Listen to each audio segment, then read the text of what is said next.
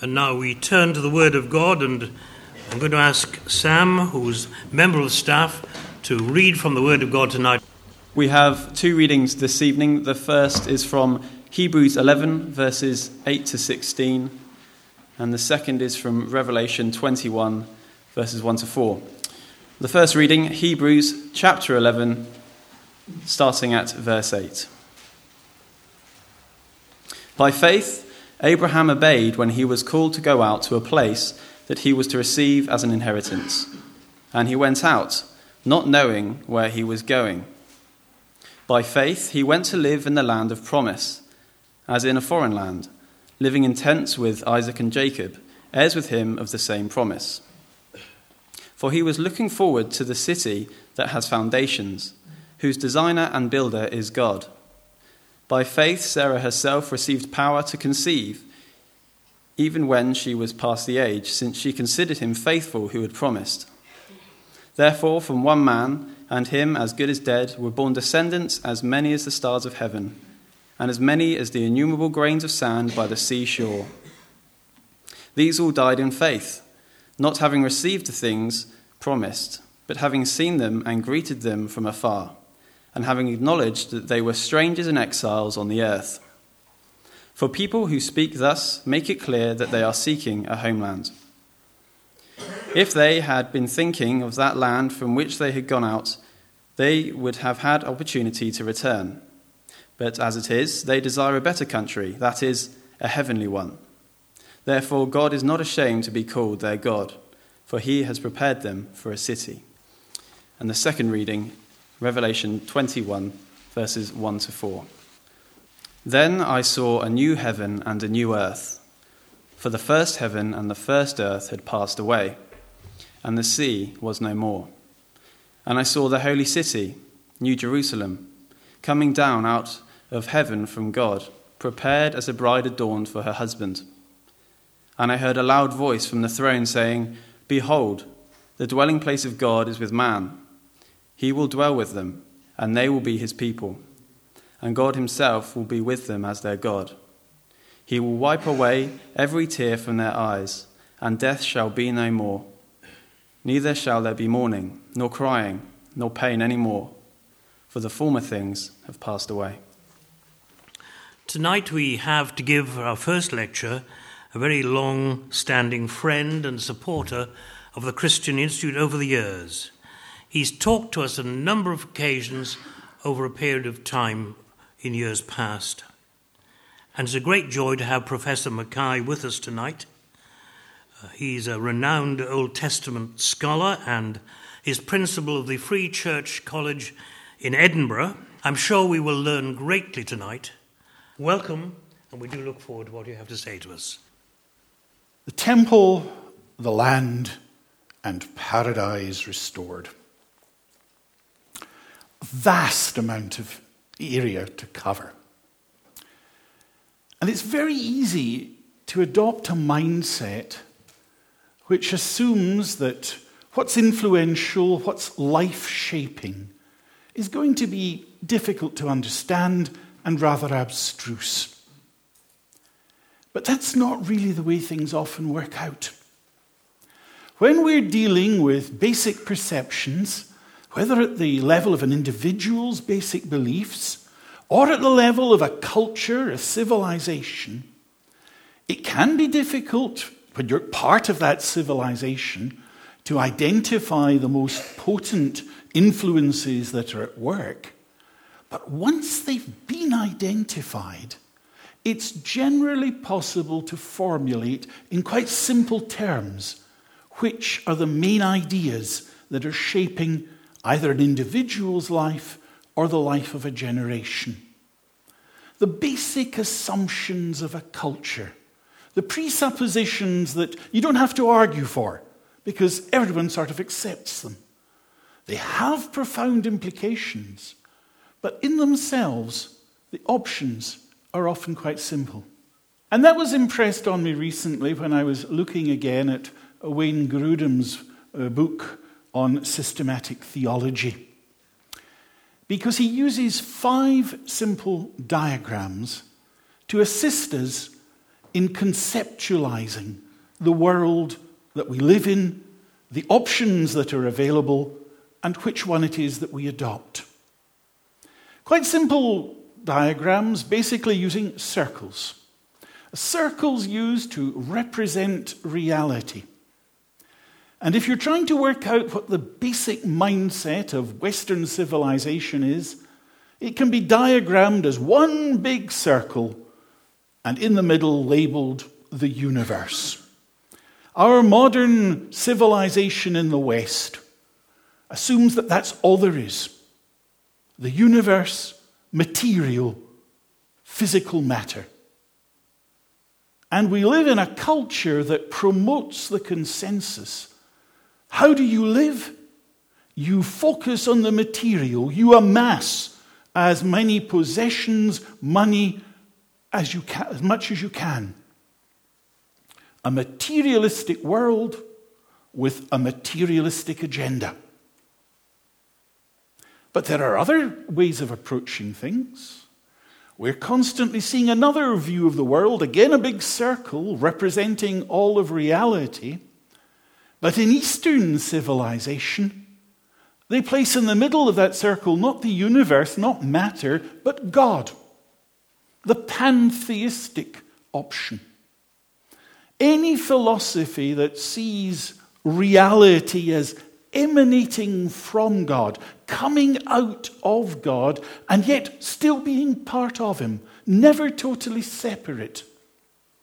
Any viewpoint like that is basically pantheistic. They'll use the word God, but because the whole universe is God, God is no longer a distinct personality. He's no longer viewed as unchanging because the universe changes, and if the universe is God, then God too must change. And God's no longer holy because there is evil in the universe, and the universe is what God is Himself. And ultimately, pantheistic systems deny the significance of the individual. An individual should be aiming, if everything is God, to be like God and to blend himself in with the universe, become part of it. Two basic conceptions, viewing the universe as one reality, in one case material, in the other case God, and neither really facing up to the challenges that exist. And in a dualistic system, if the top level is God and the lower level is the universe, in a dualistic system, these two have existed eternally, side by side. In a dualistic worldview, there are two competing influences, God and matter. And matter, the universe we know, has evil associated with it. And we have two circles, they're not intersecting, and we draw lines from them and they go off the edge of the page because we don't know which level, the level of God or the level of matter, which one is going to be the ultimate victor in the tension that exists in this world. In dualism, God's no longer creator. The world's been there as long as He has. He's not Lord of the universe. The world isn't inherently good. And the final destiny of humanity and the universe is obscure, undetermined. But there's also the deistic approach. Two circles again, God and the universe. Deism acknowledges God as creator, one who's far greater than the universe. But God's the divine clockmaker. He's wound up the clock of this universe and leaving it to run on its own. Two circles, and at present no connection between them. Yes, the lower circle of the universe exists because God brought it into existence, but in deism, He's withdrawn. Left it to itself, no longer actively involved. A fully orbed scriptural presentation wants to assert the transcendence of God, that there are two levels of reality, the divine and creation. The transcendence of God is saying that he is other than this realm that he has brought into existence. He exists independently of it, is infinitely exalted above it. And yet this God is also immanent. Not imminent, about to come, but immanent. He is present. He is remaining in creation. He has never deserted what he has brought into existence. And so in his little diagrams, Garudam tries to bring this out by joining the two circles, the circle that represents the reality of God and the circle that represents the reality of this universe. He joins together with a thick arrow coming from God and pointing down and touching into this realm in which we exist. The God of the Bible is no abstract deity. He is not removed from creation. He is not without interest in it. On the contrary, he is intensely involved. In his hand is the life of every living thing and the breath of all mankind, as Job asserted. In the New Testament, Paul affirms that God gives to all men life and breath and everything. In him we live and move and have our being. Indeed, in one place, Paul brings together God's transcendence and his immanence when he speaks of one God and Father of us all, who is above all and through all and in all. So we have there the challenge: what sort of universe do we live in? If we're trying to work out how we view the world that we're in, have we got the world of the one circle, whether we call it material or God? Or have we a world of two circles, recognizing that God exists? And do we have the scriptural view, not merely saying God exists, but God is the one who comes and deals with this world? His basic diagram was God above the world below, and God related to, interacting with, sustaining the world below. There was the thick line with the arrowhead coming from deity down to the world.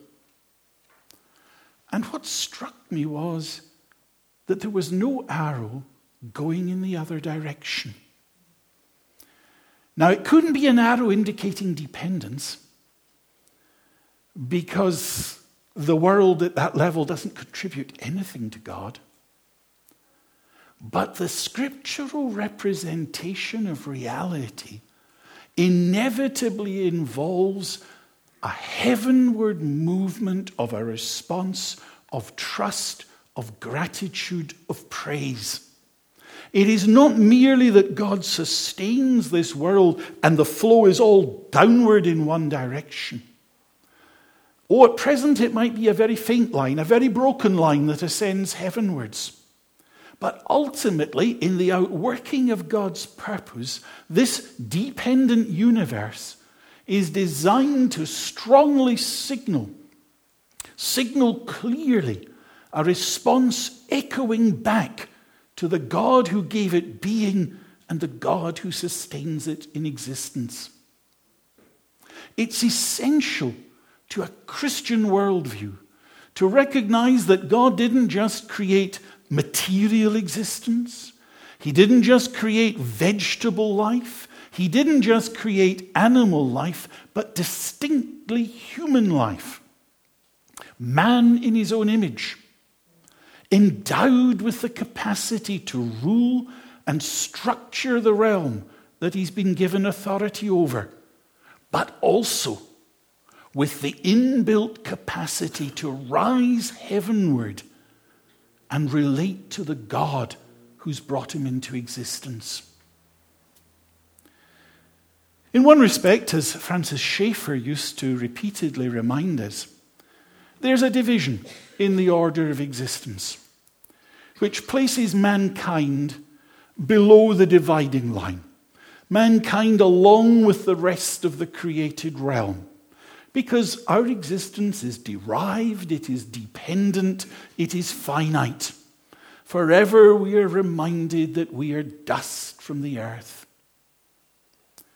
But you can look at reality where the dividing line comes below mankind, or where mankind separated from the other orders of creation because endowed with the image of God after his likeness, able to communicate meaningfully with God and capable of willing, spontaneous praise.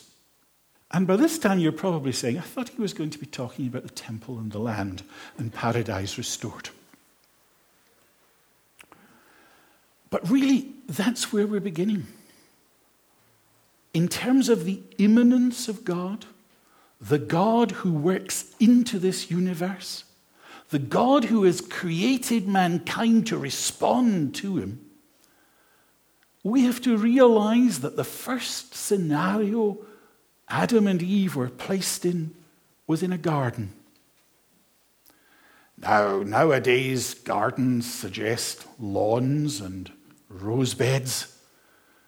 And in my own particular instance, a very active badger who's digging up my lawn as well. But in Scripture, the basic idea of a garden was an enclosed space, a delimited piece of territory. Finite man wasn't left overwhelmed by the magnitude of the task assigned him. He was told, fill the earth. And God graciously assigned him a specific area and directed him to start from there. The Lord God took the man and put him in the Garden of Eden to work it and keep it. Wasn't that God withdrew the overarching program? He didn't say, no, forget about filling the earth. That goal remained. But he said, start from here. Eden was to be expanded, or perhaps it was to be replicated throughout the earth. Adam's descendants would grow. They would spread out and colonize the created realm to the glory of God. And in all this, the God who was present, the God who is immanent, was seeking responsive fellowship from mankind. Man's chief end is to glorify God and enjoy him forever, as the Westminster Catechism tells us. And that was just as true in Eden as it is subsequently. We're told in Genesis 3 that the Lord God was walking in the garden. It may be that on that particular occasion it was the judgmental presence of God who was there, but it could also indicate that this was what God was accustomed to do. The garden was the scene of interaction between heaven and earth, because there is this other aspect to our view of the world we live in. It is not just a world created by God and sustained by him, but a world that is intended to rise up with praise to him, to interact with him. Now, of course, we know it didn't last. Mankind rebelled, threw into disarray the harmonious relationship between the king of the universe and his earthly representatives, his viceroys over creation. But the history of mankind didn't stop at that point, because God remained true to his purpose, and he wouldn't allow it to be subverted by human disobedience and failure. He graciously intervened. Yes, there was judgment, but there was also a divine recovery program put in place. And it is that recovery program that sets the background for these intertwined themes of the land, the city of Jerusalem, the tabernacle, the temple, the church. We're looking at God's recovery program as it specifically pertains to redemptive renewal of fellowship with the immanent God, the God who draws near to his people, so that there may be a complete and living and intimate relationship between them. And that ideal isn't completely recovered until paradise is restored. I often like to puzzle my students by saying to them, if you want to understand eschatology, you've got to understand protology in the first place. Which is a complicated way of saying, if you want to understand how it's all going to end, you've really got to look back and see how it all began. Because it began with God saying, it's very good. It began with God saying, this is what I want.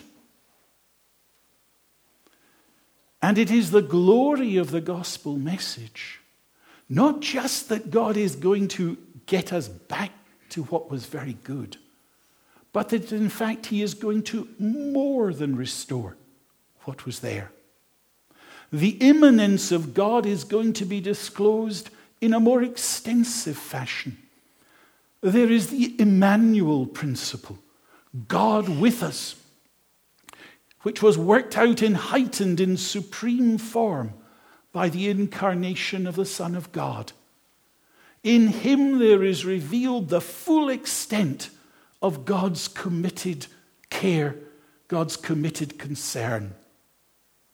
And the reality of the incarnate Savior is at the heart of the new creation. He is alive forevermore, and his place is there at the very center of what is not simply paradise restored, but paradise more than restored. The privileged existence of the citizens of the kingdom of heaven, of the new heavens and the new earth, transcends the bliss of Eden that was very good because of the Lamb in the midst of the throne, permanently and perpetually uniting deity and humanity, the immanent God, the God who is near. The two circles bridged not merely with a thick line of an arrow, but by the person of Christ. Now it pleased God that final outcome of the New Jerusalem wasn't achieved immediately. It came through the flow of redemptive history over the ages and the generations. And we're called on to study how God has worked out his purposes and how he continues to work them out. But we're now in the New Testament age. That doesn't mean that we're to leave the Old Testament on the shelf to gather dust, but that as we look at it, we're to see there that it's part of the same divine recovery program that is still going on. It relates to stage 1, and we're now in stage 2. But it's not two different programs. There hasn't been a change of mind on the part of God. It's not two programs, but the one integrated program in 2 phases, indeed in 3 phases. There was before the coming and the ministry of Christ. There is this intermediate age in which we now live after Christ has come for the first time. And there is stage 3, the consummation, when our Lord comes again. So that as we're looking back, we're aware that we have a far greater insight, knowledge than the Old Testament believer had. And yet we're also aware that we ourselves have not yet arrived. We're still seeing in a glass darkly. We still only know in part. But looking back, we can learn much. And that's why I've got to focus in on one area now in particular. And I'm wanting to focus in on God's covenant with Abraham. And I want to look at 4 matters in relation to that covenant that are concerned with the reality of God immanent, working in creation, and what it is that God has been seeking to bring about over the ages and the generations. Now, 2 of these themes are the explicit promises of the Abrahamic covenant, seed and land. And the other 2 themes, wealth and the Holy Spirit, are not directly addressed in the disclosure of the covenant to Abraham, but we've really got to grapple with them now because they affect our New Testament understanding of what's going on. But can I again stress, we're looking at this from a Christian point of view. And I mean by that particularly something like Paul's statement in Galatians 3. Know then that it is those of faith who are the sons of Abraham. And the scripture, foreseeing that God would justify the Gentiles by faith, preached the gospel beforehand to Abraham, saying, in you shall all the nations be blessed. So then, those who are of faith are blessed along with Abraham, the man of faith. Galatians 3, verses 7 to 9. So, looking at Abraham, what are we doing? We're looking at the gospel preached beforehand. And that implies, firstly, that there's essential continuity. The gospel we now have is essentially the same as what was revealed to Abraham in his day. But the beforehand also suggests that there is now greater clarity and comprehensiveness. There were aspects of the situation that were still clouded to Abraham, aspects that could only become clarified through the progress of events themselves. It is the gospel, but it's the gospel beforehand, before the events. Now, one basic plank of that gospel is the promise of the seed, offspring, descendants. Translations vary in the way they render the term. But the key point is that it's the same word as was used in the initial statement of God's recovery program in Genesis 3:15. You remember God addressed the serpent, or rather, he addressed Satan, who had taken possession of the serpent, and said, I will put enmity between you and the woman, and between your seed and her seed. He shall bruise your head, and you shall bruise his heel. God did not allow the unholy alliance that the serpent had created with the woman to endure. He broke it up and set tension, hostility between the two, and at the same time promised that there would come one who would be descended from the woman, who would bruise the head of the serpent. And when God came and intervened in Abraham's life, it was in terms of moving towards the consummation of that promise. He sovereignly called Abraham. He promised him numerous offspring in a resumption of the original creation mandate. I will multiply you greatly, he said to Abraham. I will make you exceedingly fruitful. Abraham, this is my way of reclaiming my creation through you. And Abraham understood that he was privileged to be a conduit through whom the blessing of salvation was to flow, through whom God's purposes were going to be further worked out. Through the circumstances of his life, it was brought home to him that this was God's control. It wasn't going to be through the exercise of human arrangements that he was to have an heir. Neither an Eliezer of Damascus being given his estate, nor Ishmael, born from Abraham, was going to be the chosen seed. The line of messianic promise was through Isaac. In Isaac shall your seed be called. Isaac, the child who was given by God against all the physical probabilities that the human mind could evaluate. As Paul pointed out, not all who are descended from Israel belong to Israel. And not all are children of Abraham because they are his offspring. But through Isaac shall your seed be called. This means it's not the children of the flesh or the children of God, but the children of the promise are counted as the seed.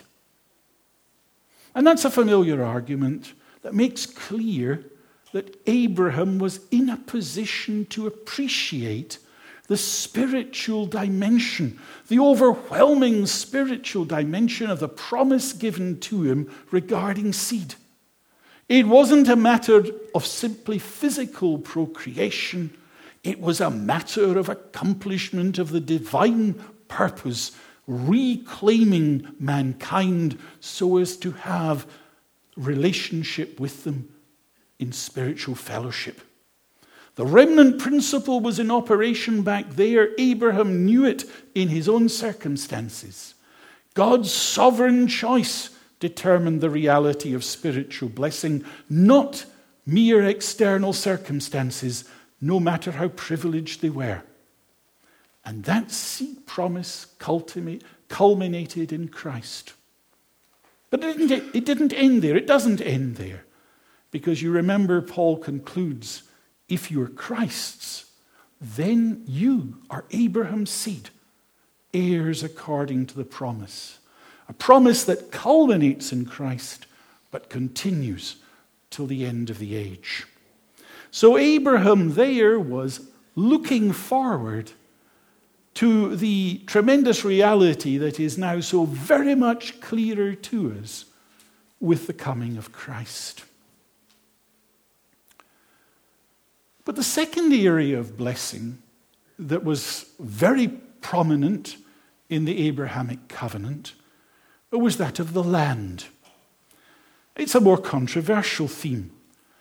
But I want to argue that the very same mode of interpretation applies to it as we are accustomed to applying to the promise of seed.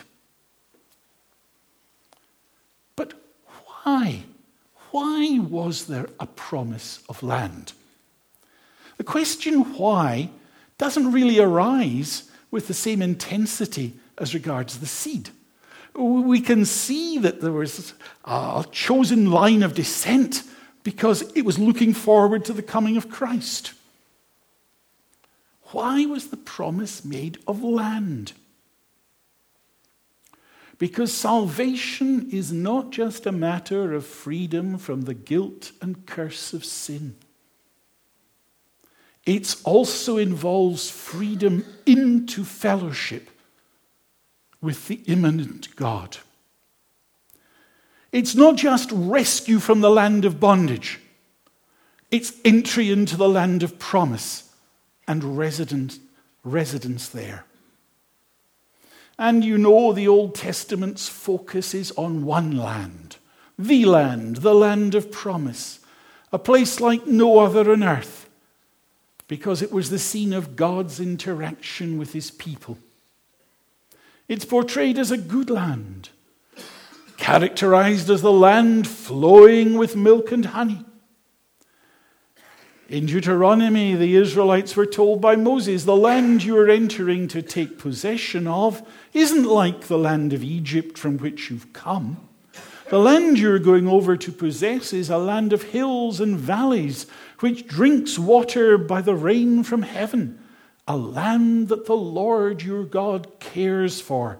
The eyes of the Lord your God are always upon it, from the beginning of the year to the end of the year. Why?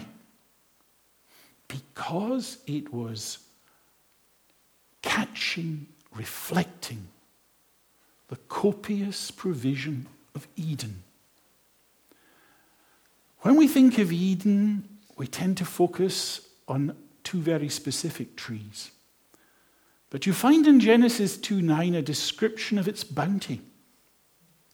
The Lord God made to spring up every tree that is pleasant to the sight and good for food.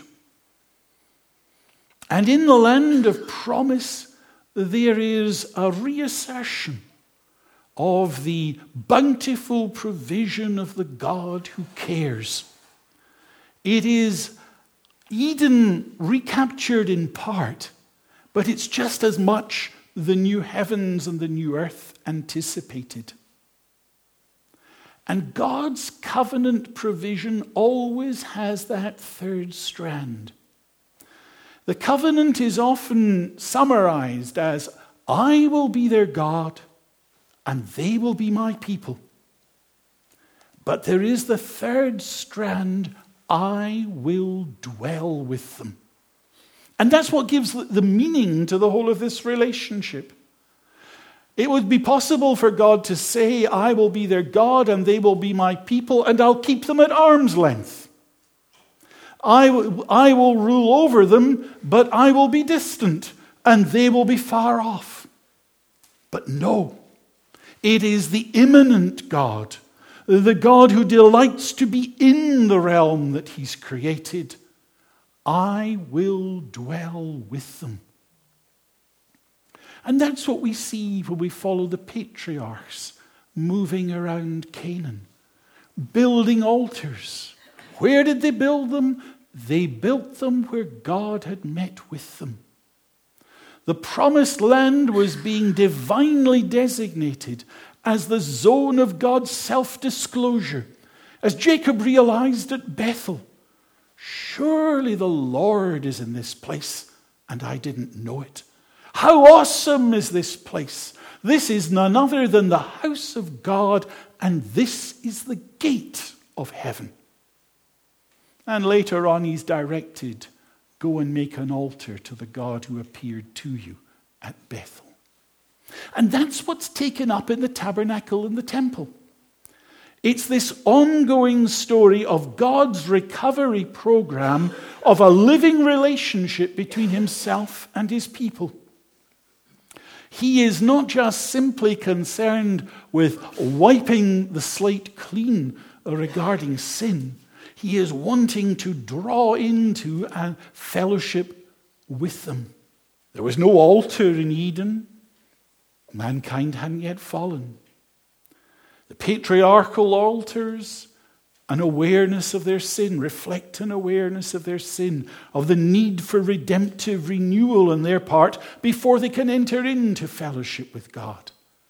And that was the message of the tabernacle, the temple. The strategic importance of the bronze altar. You couldn't go from the gateway into the courtyard to the inner sanctuary without encountering the massive obstacle of the bronze altar in the outer courtyard. The requirements of the altar had to be met before fellowship, entry into the presence of God was possible. Any who wished to have fellowship with the God of heaven had to appear on his terms, having satisfied the demands of the altar.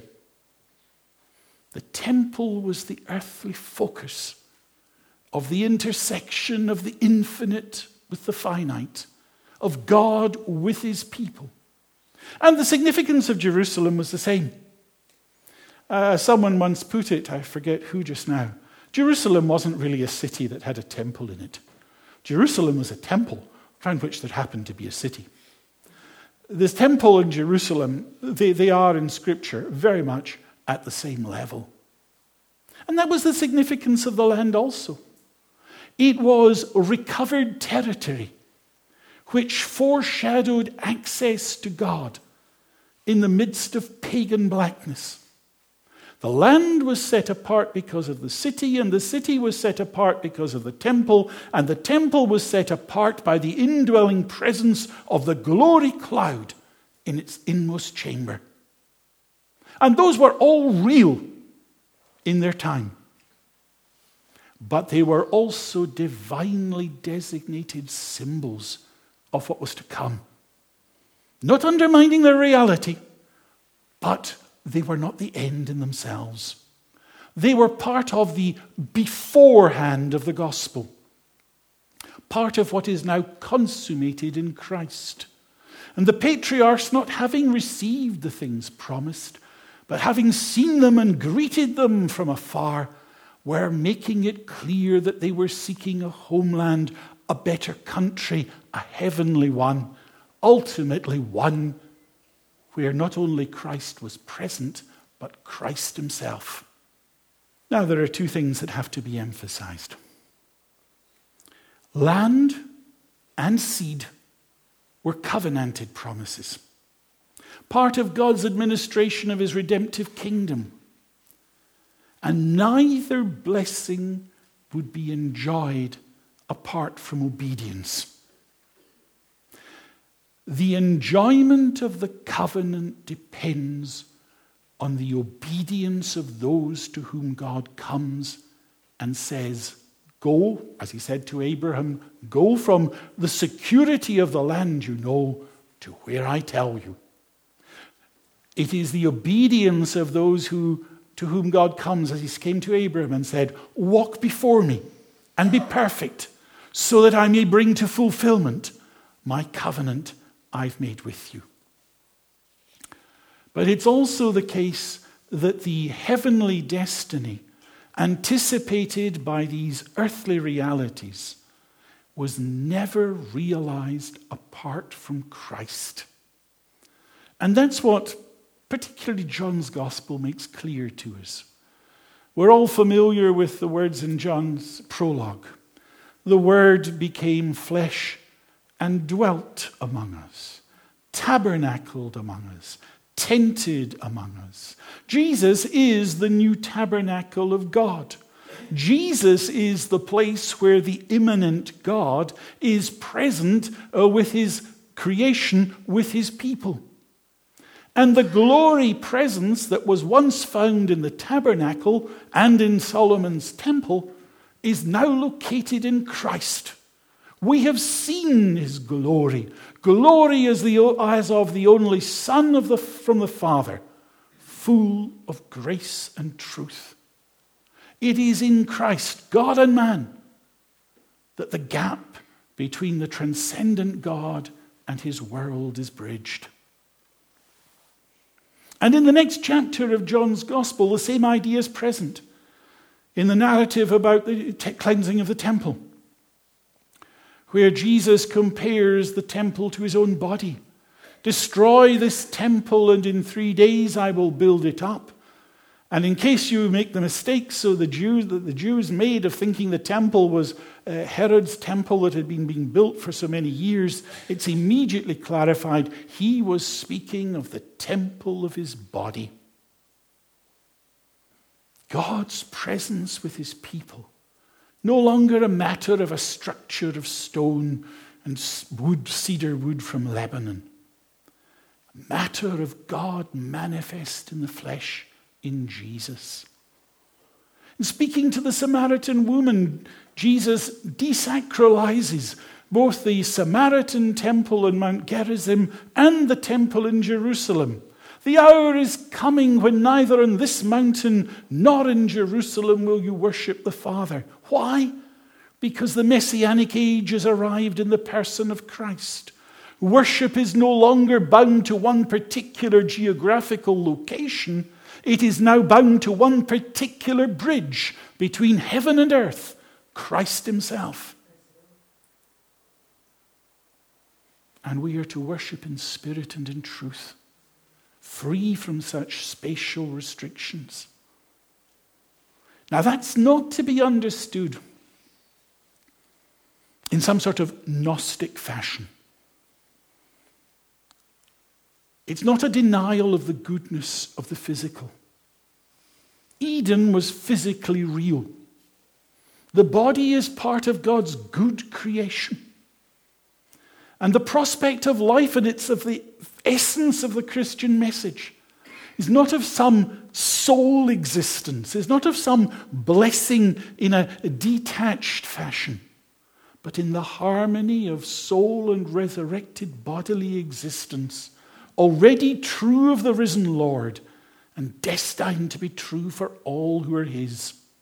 And the land promise was given and anchors not just the immanence of God, but also the physicality of his creation, including his redeemed creation. Can I just point you to one other text from John's Gospel? John 15. Jesus says, I am the true vine. Now, the vine was a symbol of many things in Israel, but especially it was a symbol of the land itself. Psalm 80 had described Israel as the vine, divinely transported from Egypt to Canaan. You brought a vine out of Egypt, you drove out the nations and planted it. A similar sort of figures used by Jesus himself in Mark 12 in the parable of the vineyard, where the land of Israel is described as the vineyard from which the owner seeks fruit.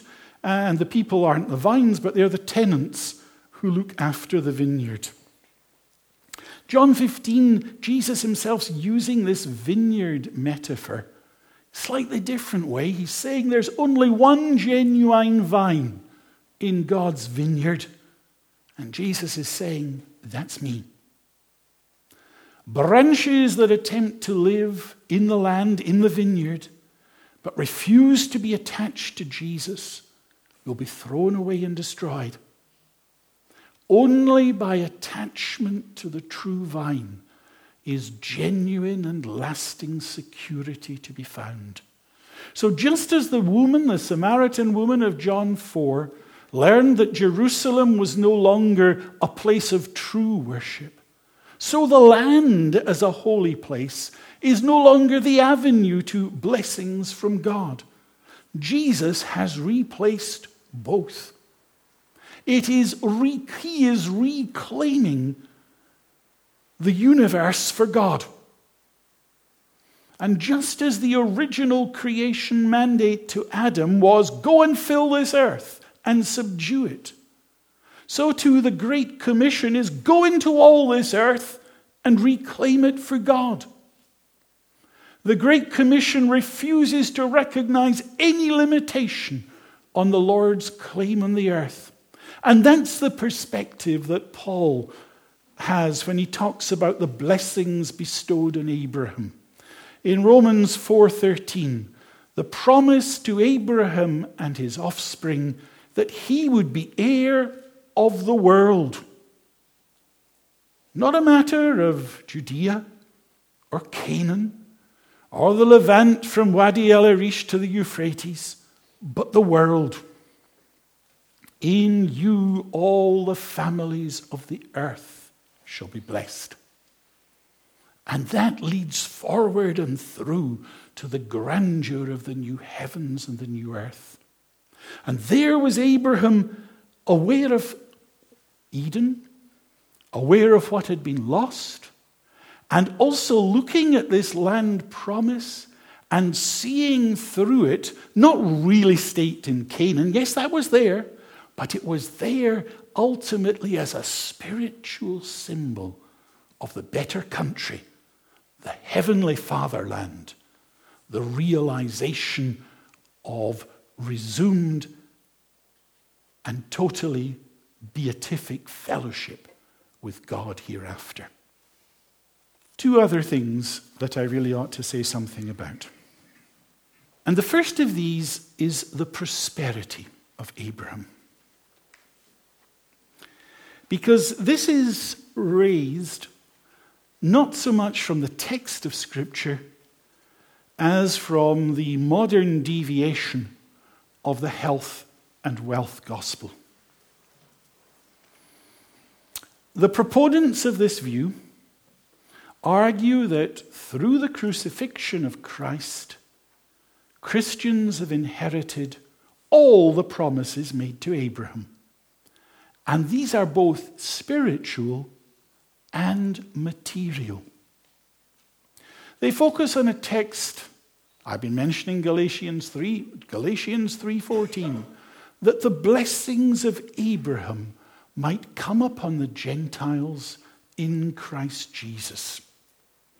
And they say Abraham was a rich man. And so every believer today has the right to claim the same blessings as Abraham enjoyed. It's a matter of exercising sufficient faith. Name it and claim it. Now, there are many flaws in the arguments that are presented. It accords, for instance, to the word of human prayer the power of the spoken decree of God. It's one thing to say that God's word brings into existence what he says. It's quite another to apply that at the level of human speech. If you abide in me, and my words abide in you, ask whatever you wish, and it will be done for you. And equally, you have to finish Galatians 3:14, that we might receive the promise of the Spirit through faith. Paul in Galatians 3 is not talking about material wealth at all.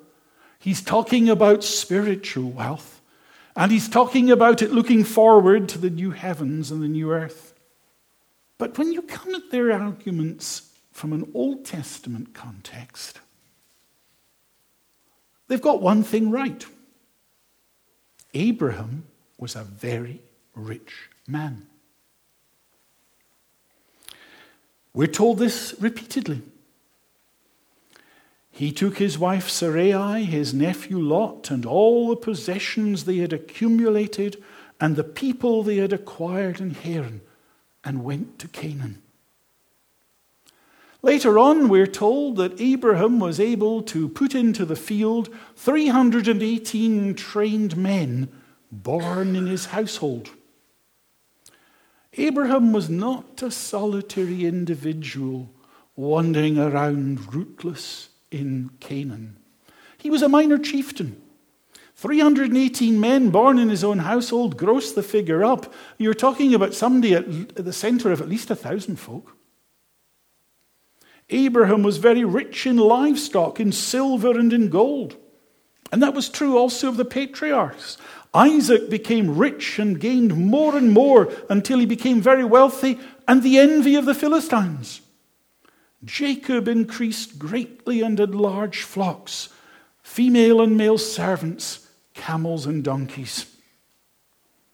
So those who come with this health and wealth gospel and say, there's Abraham, the father of the faithful, he was a rich man, they've certainly got the facts of Scripture on their side in the assertion he was a very rich man. But how do those riches relate to God's covenant with Abraham? Remember, in the covenant, the focus was spiritual. That was the way in which God intended to be Abraham's very great reward.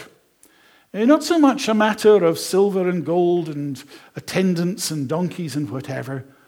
I am your very great reward. Fellowship with him, the immanent God who created this realm so that it may respond to him, was giving to Abraham the reward of being able to interact and enjoy fellowship. But even so, material blessings were a real feature of the Old Testament. God used them to build up the nation. He didn't just give Abraham the promise of having many descendants. He said they would be a mighty nation, they would have wealth, and God would use the wealth he gave to the people as a means of testimony. The Lord will send blessing on your barns and on everything you put your hand to. Then all the peoples on earth will see that you are called by the name of the Lord, and they will fear you. The Lord did use material blessings to promote Israel's witness to the nations in pagan darkness around them. But the lesson was not that there was some inherent ability or superiority on the part of Israel, but on the fact that the Lord their God had given them this. And the ultimate Old Testament perspectives provided in Jeremiah chapter 9, verses 23 and 24. Let not the wise man boast in his wisdom. Let not the mighty man boast in his might. Let not the rich man boast in his riches. But let him who boasts boast in this, that he understands and knows me, that I am the Lord who practices steadfast love, justice, and righteousness in the earth. For in these things I delight, declares the Lord. And it's that perspective of faith that characterized the life of faithful Abraham. He was a mighty man, 318 in his personal army. He was a rich man. But did he boast in his riches? No. He boasted in the Lord. God may bless a believer in Abraham's day or in ours with wealth. But woe betide an individual who lets the pursuit of wealth become the target of his life. Worldly wealth, like the land promised to Abraham, can be a snare rather than a blessing. In his book, Jesus and the Land, Gary Burge brings out the significance of the land in this way. It was a good land, but it wasn't an easy land. It was a land that demanded faith. It was not yet paradise totally restored, but a land that would hone its people. It had to rely on God supplying it with rain. There was no Nile flowing through Canaan. The land was not empty, but filled with Canaanites and others to tempt Israel to compromise. Politically, it was a land where invading armies would pass through, going north or south. It was a land that constantly called its people to depend on God. And so too with wealth. Rightly understood, it is not an end in itself. To be used correctly, it requires an extraordinary faith, such as Abraham possessed. It was Christ himself who said, "It is hard for a rich man to enter the kingdom of heaven. It is easier for a camel to go through the eye of a needle than for a rich man to enter the kingdom of God." And it perverts scriptural priorities to put wealth in place of trust and renewed fellowship with God himself. And finally, I can make mention of the Holy Spirit, because this also perplexes many. Did Abraham experience spiritual renewal from the Holy Spirit? And this isn't just Abraham, this is the Old Testament believer as a whole. The traditional view is that Old Testament believers, traditional Reformed view, I should say, is that Old Testament believers and New Testament believers alike are indwelt by the Holy Spirit. Because an individual can't save himself. It requires power, the power of God's Spirit. So Abraham's faith, the faith that was able to put God in first place before all the riches that were God's gift, didn't derive from any power that Abraham inherently possessed. It wasn't his personal aptitude. Didn't come from his pagan environment. The God who commanded him to go, the God who commanded him to be perfect, empowered him by his Spirit.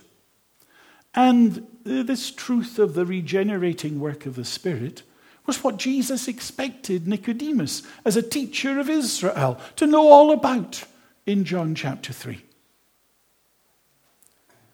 But you meet the objection. Doesn't Jesus also promise the Holy Spirit to his followers as something new? Doesn't he also say the Paraclete, the Holy Spirit, whom the Father will send in my name, as something that's still awaited? When you look at the Old Testament testimony to the Holy Spirit, his work's always just mentioned in connection with special individuals. There aren't really a considerable absence of references to his work in ordinary believers. You get special individuals, Bezalel and Aholiab, being equipped by the Spirit to construct the tabernacle. The kings of Israel, particularly David, the Holy Spirit empowering him for the task. And isn't it also the case in John's Gospel? There's one place where it says, the Spirit was not yet. How can the Holy Spirit have been there in Old Testament times, and you can still make sense of the tremendous reality of the day of Pentecost? And those who bring that objection, many of them now seem to focus in on John 14:17, where Jesus says of the Spirit, he abides with you and will be in you. And they say, here are two ministries of the Holy Spirit. Abides with, and they take that to refer to the work of regeneration. Will be in you. That's what's going to happen at Pentecost. It's still future. It is something that wasn't really known in Old Testament times, and perhaps relates more to holiness of life than to regeneration. But I don't think that distinction can bear the stress that's put on it. Because it's not just the case that there is no new life without the Spirit. It's also the case there is no holy walk before the Lord without the Spirit. Those who are in the flesh cannot please God. It's only those who are in the Spirit who can do so. It is the Spirit who gives life, and that's not just the first spark of life. It is the totality of spiritual life thereafter. Abraham's faith was active along with his works, and his faith was completed by his works. And so Scripture was fulfilled that says, Abraham believed God, and it was counted to him as righteousness, and he was the friend of God. I want to leave you with two thoughts. How do we deal with this question of the Spirit and Abraham? One answer was suggested by Gary Fredericks some years ago, that perhaps we really ought to be talking about that acknowledged aspect of the Spirit empowering for service. That was the case for specific people in Old Testament times. And he argued you can make a good case for that being extended to the whole family of God in the New Testament. What was a gift for a few became a gift for many. And he related it to the difference between mission in the Old Testament and mission in the New Testament. In the closing verses of Luke's Gospel, it's recorded that after the Lord had formally appointed the apostles as his witnesses to proclaim the gospel to all nations, beginning from Jerusalem, he then went on and said, I am sending the promise of my Father upon you. Stay in the city until you are clothed with power from on high. And that's where Luke begins also in Acts. You will receive power when the Holy Spirit has come on you, and you will be my witnesses. So Fredericks argued that As is customarily the case, the position in the Old Testament, the people of God were a beacon of light in a world of darkness. And the main focus of mission was to attract people. The nations would flow to Jerusalem, attracted by the testimony of the word and the witness of God's people. But in the New Testament, that is reversed.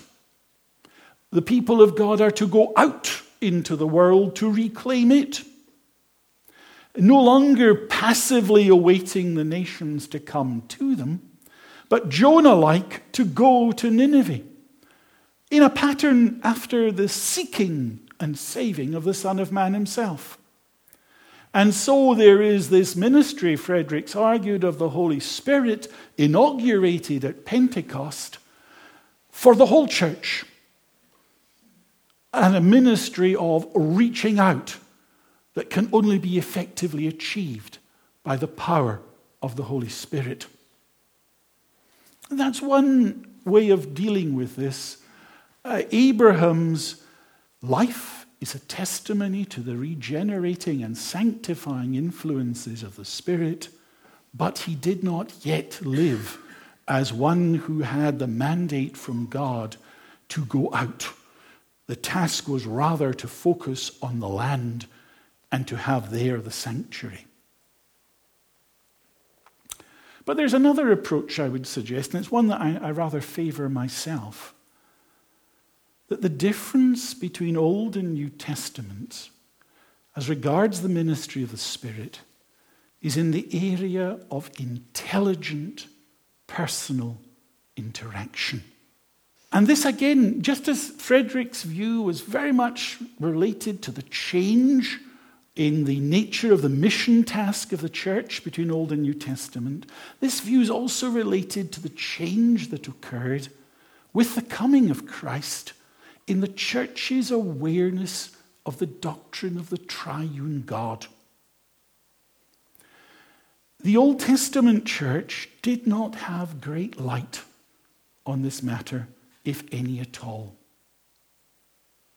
So it's one thing to say the Holy Spirit's been the one who's always created new spiritual life. The Holy Spirit is the one who's always promoted holiness in the life of a believer. But it's quite another thing to say that the believers realized that. It's one thing to benefit from the action of another, and it's another thing to know how that has come to you. The Spirit comes and goes as he pleases. And he may be active in the life of an individual without that person being aware of it or being able to articulate it. The Old Testament believer was largely unaware of the work of the Spirit within him, had obscured views at best of who the Spirit of God was, because the reality of the triune God had not yet been revealed. And that's why there is an absence of testimony to the Spirit in the life of Abraham. That truth of the Spirit's work, the Spirit was at work, but the revelation of that truth had not been disclosed to any great extent at all. There is a world of difference between the testimony of Isaiah 63:10 regarding the conduct of the Israelites, where it said, they rebelled and grieved his Holy Spirit. You can rebel and grieve the Holy Spirit and not know what you're doing, how it impacts the Spirit. But there's a world of difference between that and Paul's injunction in Ephesians 4:3, do not grieve the Holy Spirit of God, by whom you were sealed for the day of redemption. Do not grieve is a command, not a statement of fact, it's a command. And it implies that the believer is now aware of a personal relationship with the indwelling Spirit. Do not grieve. In some respects, that's not as strong as an expression as resist the Spirit or quench the Spirit, but it's intimately personal. And it is indicative, I think, of the difference that occurs with the coming in state of the Holy Spirit at Pentecost. And that links back to the temple theme. The temple where God would meet with his people. Paul says, you, plural, are God's temple. God's Spirit dwells in you. Don't you see that? Addressing the community. But he also says to the individual, your body is a temple of the Holy Spirit within you, whom you have from God. He expects the church in Corinth to know about the personal reality of the indwelling Spirit in a way that was inaccessible to any Old Testament believer. So then when we look back to Abraham, we look back to the father of the faithful. The father of the faithful who was as dependent on the action of the Spirit in imparting new life, the action of the Spirit in sustaining spiritual life as any of God's children are in any generation. Abraham's faith and Abraham's obedience did not exist apart from the empowering of the Spirit. But he had a vision of faith that stretched beyond the very real physical blessings accorded to him in this life, because he put God in first place and looked forward to the far more perfect realization of blessing and fellowship in the better country, the heavenly country. The father of the faithful was given remarkable insight into the seed who would descend from him and what he would accomplish.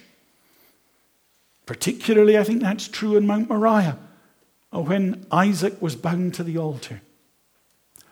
But, even so, Abraham's knowledge was limited by the circumstances of that stage of God's redemptive disclosure.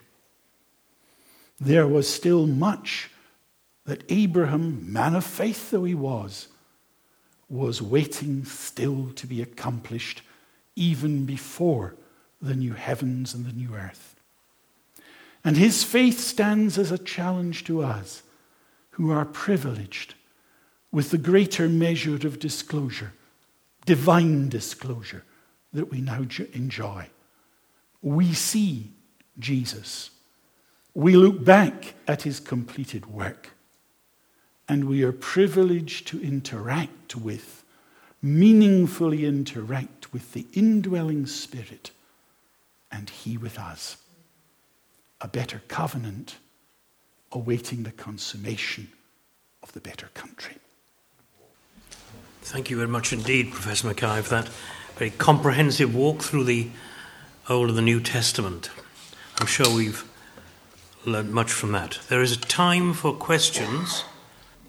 Professor Mackay, thank you very much for your talk, and most informative, and thank you for coming to visit us. My question is that as we look around us within our church, the visible church, we have those that know the Lord and those who don't. And there seems to be certainly a sense when you're in the fellowship of a Christian, you know that you're in a fellowship with a Christian because there's a distinctness there. You're at one with them in Christ. And although the Old Testament believer would not be able to formulate, perhaps, as you said, the doctrine of the Spirit, surely there must have still been that distinction, that awareness of the difference between those who truly believed, men and women of grace, and those who merely assented. Yes, I think that is very much the case. Christ himself, when he was speaking to Nicodemus, emphasized that in the work of the Spirit, you don't know where the wind comes from or where it blows, but you see the impact of it. And I think it was very much the case that in Old Testament times, the people of God were aware that there were those who were truly committed to the Lord. I think that in some measure was taught to them by the remnant principle. If the Lord had not left to us a remnant, we should have been like Sodom and Gomorrah. But that wasn't articulated with specific reference to the Spirit. it was seen as God's work as a whole, that there were those who were left by him, there were those who were loyal to him. And that, I think, is part of the testimony of the lives of prophets like Jeremiah, who was very much aware of the distinction in Jerusalem in its final days before the capture by Babylon of those who were the Lord's and those whose religion was nominal at best. So, Spirit was there, Spirit was at work.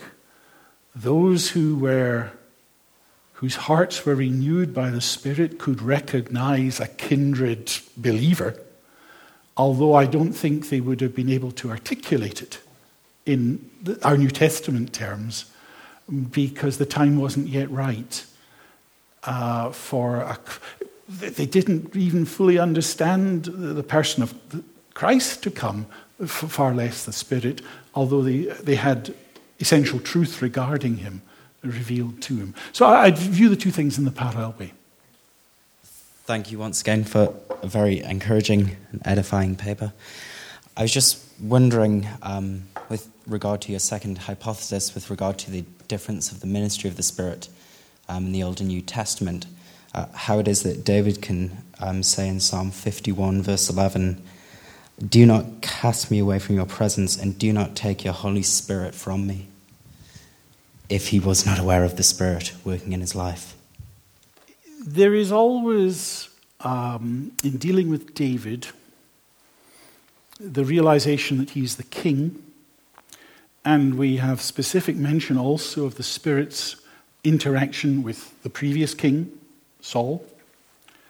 And at one level, one can understand David's words as a prayer that the Lord would not leave him in the way in which he had left Saul. And that's a focus on the Spirit empowering for office.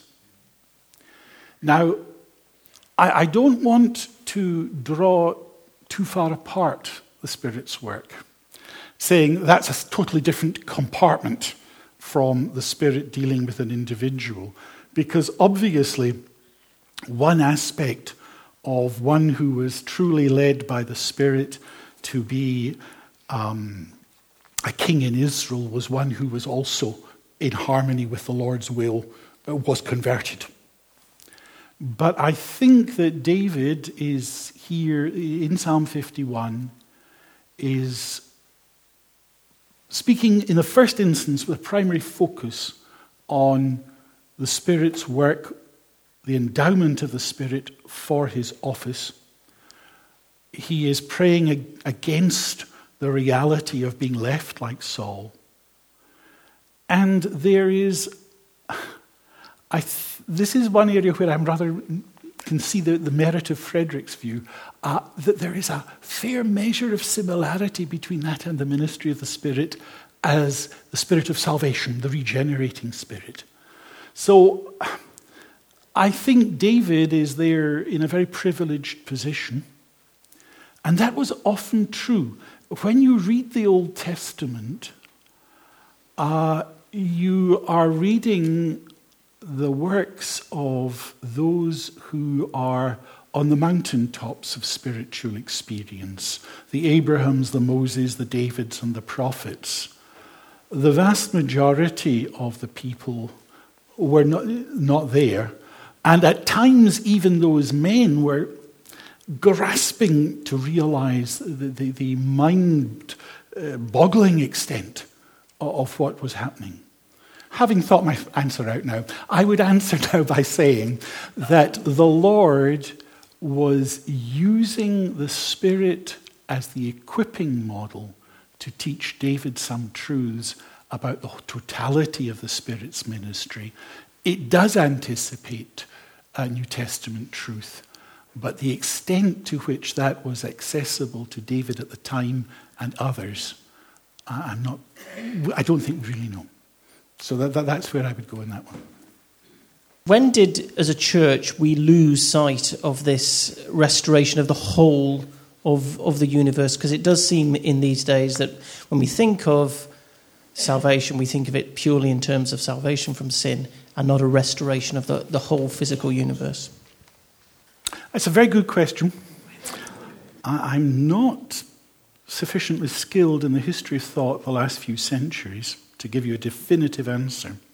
But my perception is that we're not always at the peaks. And when the Reformation had an all-encompassing vision.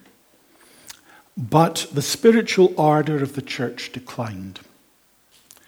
And I can't put dates, and I'm not going to try just now, to it. But it didn't just decline in terms of a world vision, it declined in the personal core of the need for individual salvation. And when there was a measure of revival in various places, the focus was on putting first things first, which is, are you saved? Now, a very necessary focus, I'm not trying to decry it, but it's not the whole story. And one needs to build forward from that. So when did we lose it, or why did we lose the church lose it? I think it was in a period of decline, shall we say, before the Wesleys or Whitefield or people like that.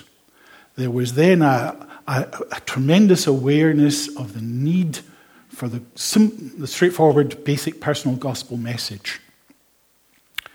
And it's only through further challenges that the other emphases have come back into prominence. For instance, I don't like doing this, but if one looks at America, it's always easier to see other folks' faults than your own. If we look at America, there are many fundamentalist teachers there. Very much great emphasis, personal salvation. Now, not decrying that, great. But it gives a very restricted view of what the church's task is.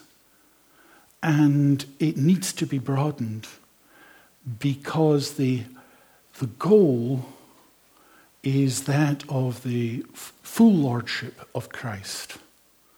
And that's not just that's personal, but societal as well. And it's a struggle, especially when the church itself, at the level of personal commitment, is very weak. And that's where we are today. Just a follow-up question on the last. When you say that the church's vision for lordship over all things needs to be broadened, I was wondering if you could maybe articulate that a little bit more specifically. And how does that relate to the church's mission? If the church's mission is the Great Commission, is there sort of a Great Commission plus in which also there is a restoration or transformation of culture? Or at what level does that further task exist? Making disciples of all nations is not the same as just leading individuals to a personal commitment. The disciple is one whose total life is a reflection. Now, I'm not sure I've got your point correctly, but the really tricky one is, where does the church as church task stop? And where does the Christian Institute take over? If I can put it that way. It's a very, if that's what your question is, I don't have the answer. And I think that it's a matter of there not perhaps being one single answer. It will depend on circumstances, on abilities, because, well, one of the biggest problems is the fact that the church is so fragmented into congregations and denominations, and the strength of the church should be the harmony of its witness.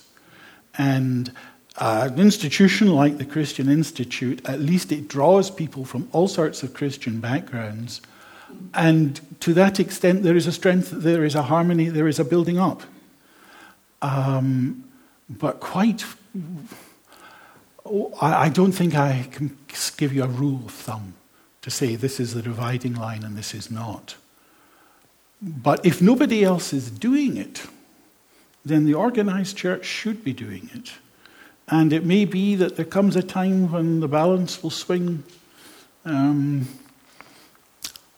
Church of Christ will be here long after the Christian Institute's gone.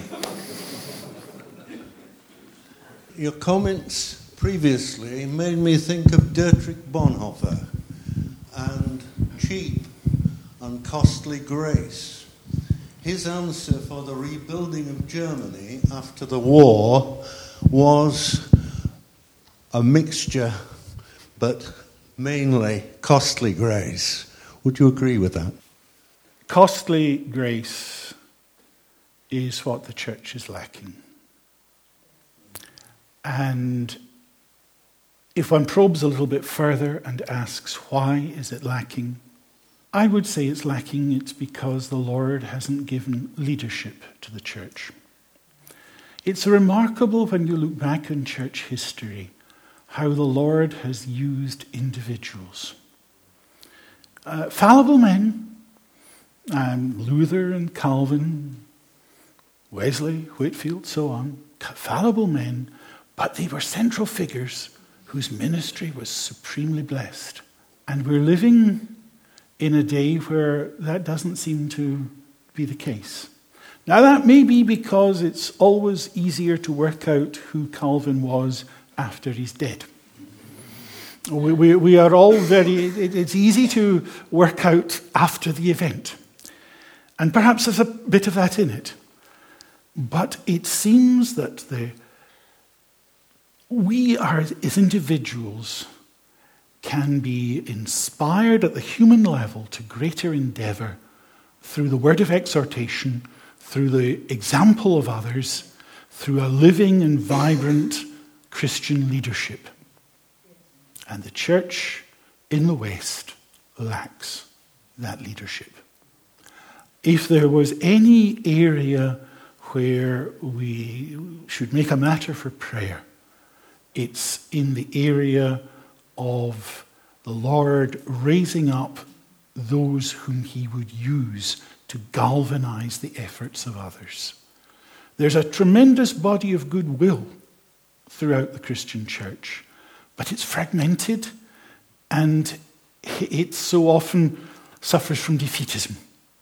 The Lord in the past has used individuals, and I think we can legitimately plead with them to do the same again.